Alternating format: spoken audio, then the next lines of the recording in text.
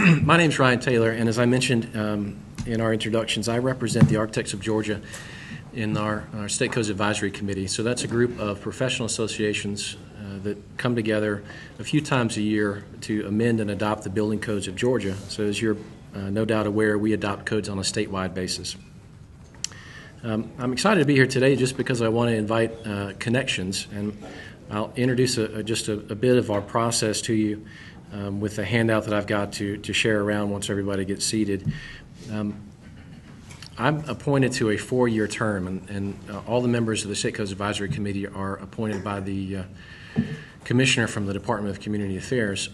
So I'm the formal representative, but I need everybody to understand that we invite anybody that wants to be part of that process to come. All the meetings are all public. They're all open to the Public Records Act, so there's not anything that we do that's behind closed doors, even when the groups are in executive session. So everything should be relatively easy to find, and if you're having any issues, if there's something that you're looking for, especially when there's a connection between the work that we're doing at the Department of Community Affairs and the work that the fire marshal is doing, for example, I'd be happy to help you sort those things out. So one of the key things that we do is the amendment of building code. So I'm passing around a form that we can post online to be available with the podcast. So you can see the form that we use to amend our building code. So December 15th of every year is the deadline for submitting proposed changes to the building codes. Typically, what we put in is as simple as just a one-page form. So it's a PDF that you just fill out. It can be a placeholder, so if you need to have some discussions, it's not cast in stone. Once it goes through the committee process, there's discussion that happens at the subcommittee level. So if you have an idea or something that needs to be addressed, particularly when we find discrepancies or conflicts between codes, this is how we would do it. So I'm sure we can post a link with the podcast to that form as well. But rather than you filling that out by yourself and trying to sort your way through this process, I would invite you to contact me through the AIA Georgia office and let me help you fill out this form and address whatever it is that you're looking at, because I'll be able to give you at least the historical context of what we've looked at previously. We have some folks that submit the same amendment year after year after year, and those aren't successful because they don't look at how they connect to all the other building codes. So sometimes when people submit these out of context, they don't make it through because there's so much other work that needs to be coordinated in other building codes. So there are, in fact, other amendments that are necessary. So let me help you with that. The lightning rod of the codes that we have so far has been the energy code. That's the code that's, I think, attracted the most acrimony, if I could use that word, but that's also created an opportunity for us to provide leadership. So the amendment that's circulating is actually an amendment that we put together as we gathered an ad hoc committee of folks. So it was an opportunity for us as architects to really be the honest brokers between parties that don't always see eye to eye. So we had a very unusual collection of folks for this particular amendment to change the energy code, which ranged from everybody from the home builders to South Face Energy Institute. So not always groups that see eye to eye, but groups that agreed to have multiple meetings and teleconferences and webinars and things to get this proposed amendment together. The report for this year, what the State Codes Advisory Committee meeting has done is we've considered a tremendous amount and decided not to adopt any of it. So there won't be any code changes for next year. We had a number of repeat amendments that came through our process that didn't make it through for whatever technicality. All that is a historical record that I can share with you as well. Over the coming year, we're seating a new series of representatives. So everybody's going to start off a new term. That'll be a 4-year term. So I invite you to help me figure out, and this is my call to action, if you will, or my ask of you, help me figure out two things. The first is, what associations should we be working with? What associations do you run into, especially if you're having any code issues, that we could involve in this development process, where we could fill that role, as I said, as honest broker? And don't underestimate how many people are represented by professional association. You know, there's about 20 of us that sit on the State Codes Advisory Committee, and they range from Department of Health all the way down to manufacturers representatives. So even if you're dealing with masons and there's an issue, they've got a professional association, and we would love to be in touch with them. So whether it's professional disciplines like ours that are providing services, vendors, anybody like that, we're happy to bring them to the table. I just need to know how to get in touch with them to start building those bridges. The other ask I'd have of you is if you know anybody that ever complains about building codes, I need to have them referred to me, please, because those are the people that are passionate. Those are the people that have figured out that there's something that we need to address, either through education to make sure that we have training in-house in our professional association so that we have a better perspective of the who, what, where, and why of that building code issue. Or something needs to be changed. I mean, we find and address conflicts all the time. So it's behind the scenes, and that's really why we're doing these podcasts, but we typically spin up standing committees year after year after year. So 2 years ago, the State Fire Marshal invited us to help him revise the International Fire Code that's adopted in Georgia. That's outside of the DCA's wheelhouse. But we put together a collection of architects. And if you've looked through the IFC, you know that each chapter looks at a different type of construction. So we had people that specialize in gas stations and people that specialize in healthcare. So we needed to pull representatives for each one of those chapters. And just doing that, just putting together our little ad hoc committee, wound up attracting lots and lots of other folks. So we had fire protection engineers and other people that no one had reached out to come to us and ask if they could be a part of what we were doing so that we didn't all stay in our different silos. So identifying those associations and active members is really key to our success. It helps us break out of our silo and build bridges and do some of that honest brokering that I mentioned. I'll stop here and ask if you have any questions that I could address. If you want me to just quickly go through our process of what our typical year looks like, I could try and do that if you feel like that would be helpful. And then anything else you want to discuss? Brian, I'll start with a question. I know one of our phone calls you indicated that you thought, although there wasn't a lot of action this year, that there were some big things coming in future years. Can you speculate on what those might be or what the way that architects should be framing and thinking about those? I think probably the biggest change that we'll face over the coming 2 years, I mentioned the energy code is typically a lightning rod. Our building codes have generally two paths in them. There's a prescriptive path and there's a performance path. You can either do literally what it says in the building code, or you could also, in some cases, get an architect stamp or an engineer stamp to say, we figured this out and we're confident that this will work and we're going to put our professional name on the line to satisfy the requirements of the building code inspector in whatever jurisdiction you happen to be building that project. The energy code is the code currently that's changing the fastest, and that especially for housing, previously, we really haven't had significant performance paths built into those codes. But now with the advent of being able to pressure test houses, air conditioning systems, things like that, requiring better designs, inspectors, permitting authorities are becoming a lot more sophisticated about asking for more thorough permit documents, those sorts of things. That's typically where we're having the most friction as we're growing the fastest there.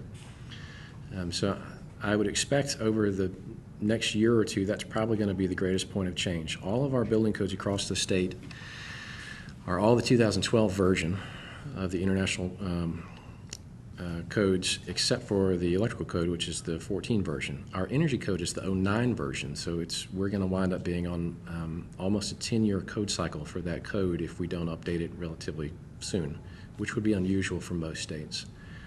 So Georgia's context in the southeast, we're always looking at what other states are doing. Some of them are moving to the 15 code, which has all of this testing built into it. There's some growing pains there that need to be addressed. That's, I think, the way forward for us as an association to try and build bridges is to move away from amendments like the one you have there and keep that same group together to discuss what changes need to be made to the building code before we get into the formal process at the Department of Community Affairs, just to see what anybody wants to put on the table. What are the interesting points for any of the parties that are involved. There's probably 4 more minutes of answer than you needed, but hopefully that was helpful. Should I do just quick process overview? Okay. This may help you calm down about this. Seems like a lot of work, but it's actually primarily 3 meetings. So we have a meeting in January, which is our kickoff for the State Codes Advisory Committee. We typically have a meeting in March or April, which is our second meeting. And then there's usually a final meeting that happens sometime in July. So those typically are the 3 times that the State Codes Advisory Committee comes together. As a committee, all the work that the committee does really happens in the front half of the year. So the first 6 months or so, we try and have everything finished by mid-June, so that there's a month to look at everything, so the public can all consume it before it comes up before the committee in the July meeting. And after that, it just goes further up the food chain. So everything that this little committee does has to go up to be voted on by the full board of directors at the Department of Community Affairs. Between all of our committee meetings, we have standing committees to look at whatever changes are going to happen. So if there's going to be an amendment to any building code, there's a task force that's put together for that. That's an opportunity for, even if you're not sitting on the State Codes Advisory Committee, you as a representative could sit on one of those task forces or a subcommittee that's attached to those. So that's why we need anybody that's ever complained about any building code, because we need to map out those people and figure out what interests they have so we can get them plugged into all those different efforts. The amendments process, you have to have your amendment in by the 15th of December. Those are usually cataloged, but they're not heard typically until May. So you've got a lot of time, 4 or 5 months, to let people have a look at that and figure out if there's any opposition or any changes that need to be made. And then there's 1 or 2 meetings, typically in May or June, to go through the amendments process. So it's usually a one-time meeting that you need to attend if you want to speak on behalf of whatever amendment you've proposed, or if that makes you nervous, then you can have somebody like me speak on behalf of the amendment if it makes sense for our association, for our membership. Sorry, Jared, do you have a question? Well, I was going to ask you a little bit about small municipalities and the prescriptive code. We've run across some that have no inspections at all, and some that don't understand anything other than prescriptive code.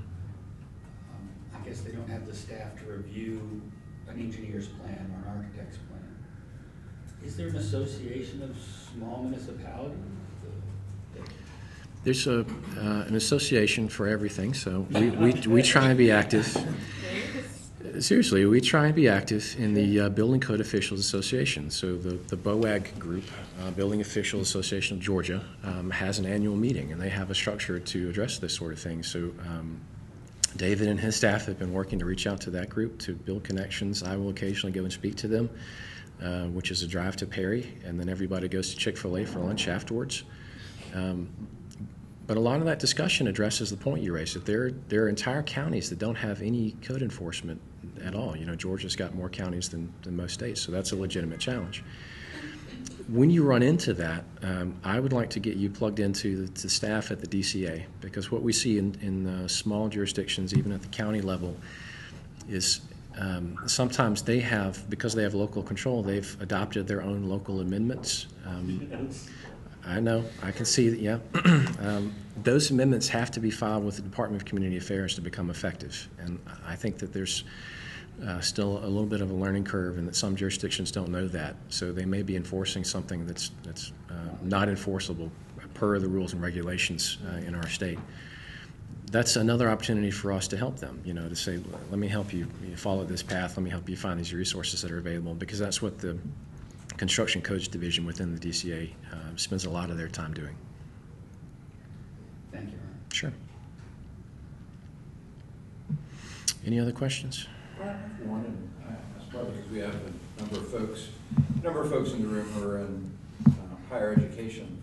When we did our grassroots day at the Capitol last year, a lot of the students expressed interest in building codes, and there seemed to be a disconnect between students saying that, well, we don't get much training in this, and this is exciting. And some of the professors told me they get a lot of training in building codes. So I'm wondering if there's anything that AIA Georgia could do to help the schools with this, or if there's something you've heard other states doing that maybe we could leverage that to maybe find some of those young leaders early. Yeah. I think there's a twofold opportunity in that, David, in that if you're going to do education for students, you could also use that same effort as outreach for folks in the community who don't understand building codes. So just doing an introduction to help people understand that a lot of the way we design is driven by building codes. If you're not familiar with the building codes, if you haven't had a chance to look something up, you might assume that we do this or that for a cultural reason, or an ergonomic reason, when it's actually pretty highly codified. So when you start to get into, particularly on the commercial side of construction, you've got to deliver so many foot candles of light on work surfaces and things like that, that most people think, well, I didn't know that that was that formal or there was that much direction that comes from the codes. We've also developed a good partnership with the International Codes Council, which adopts, or I should say writes, the model codes that we adopt in Georgia. So I can only imagine they'd be absolutely excited to come in and be part of that with us, in addition to partnership with the DCA, because if we develop that curriculum, it seems like any other professional association could use that to, you know, do outreach for folks in their community as well.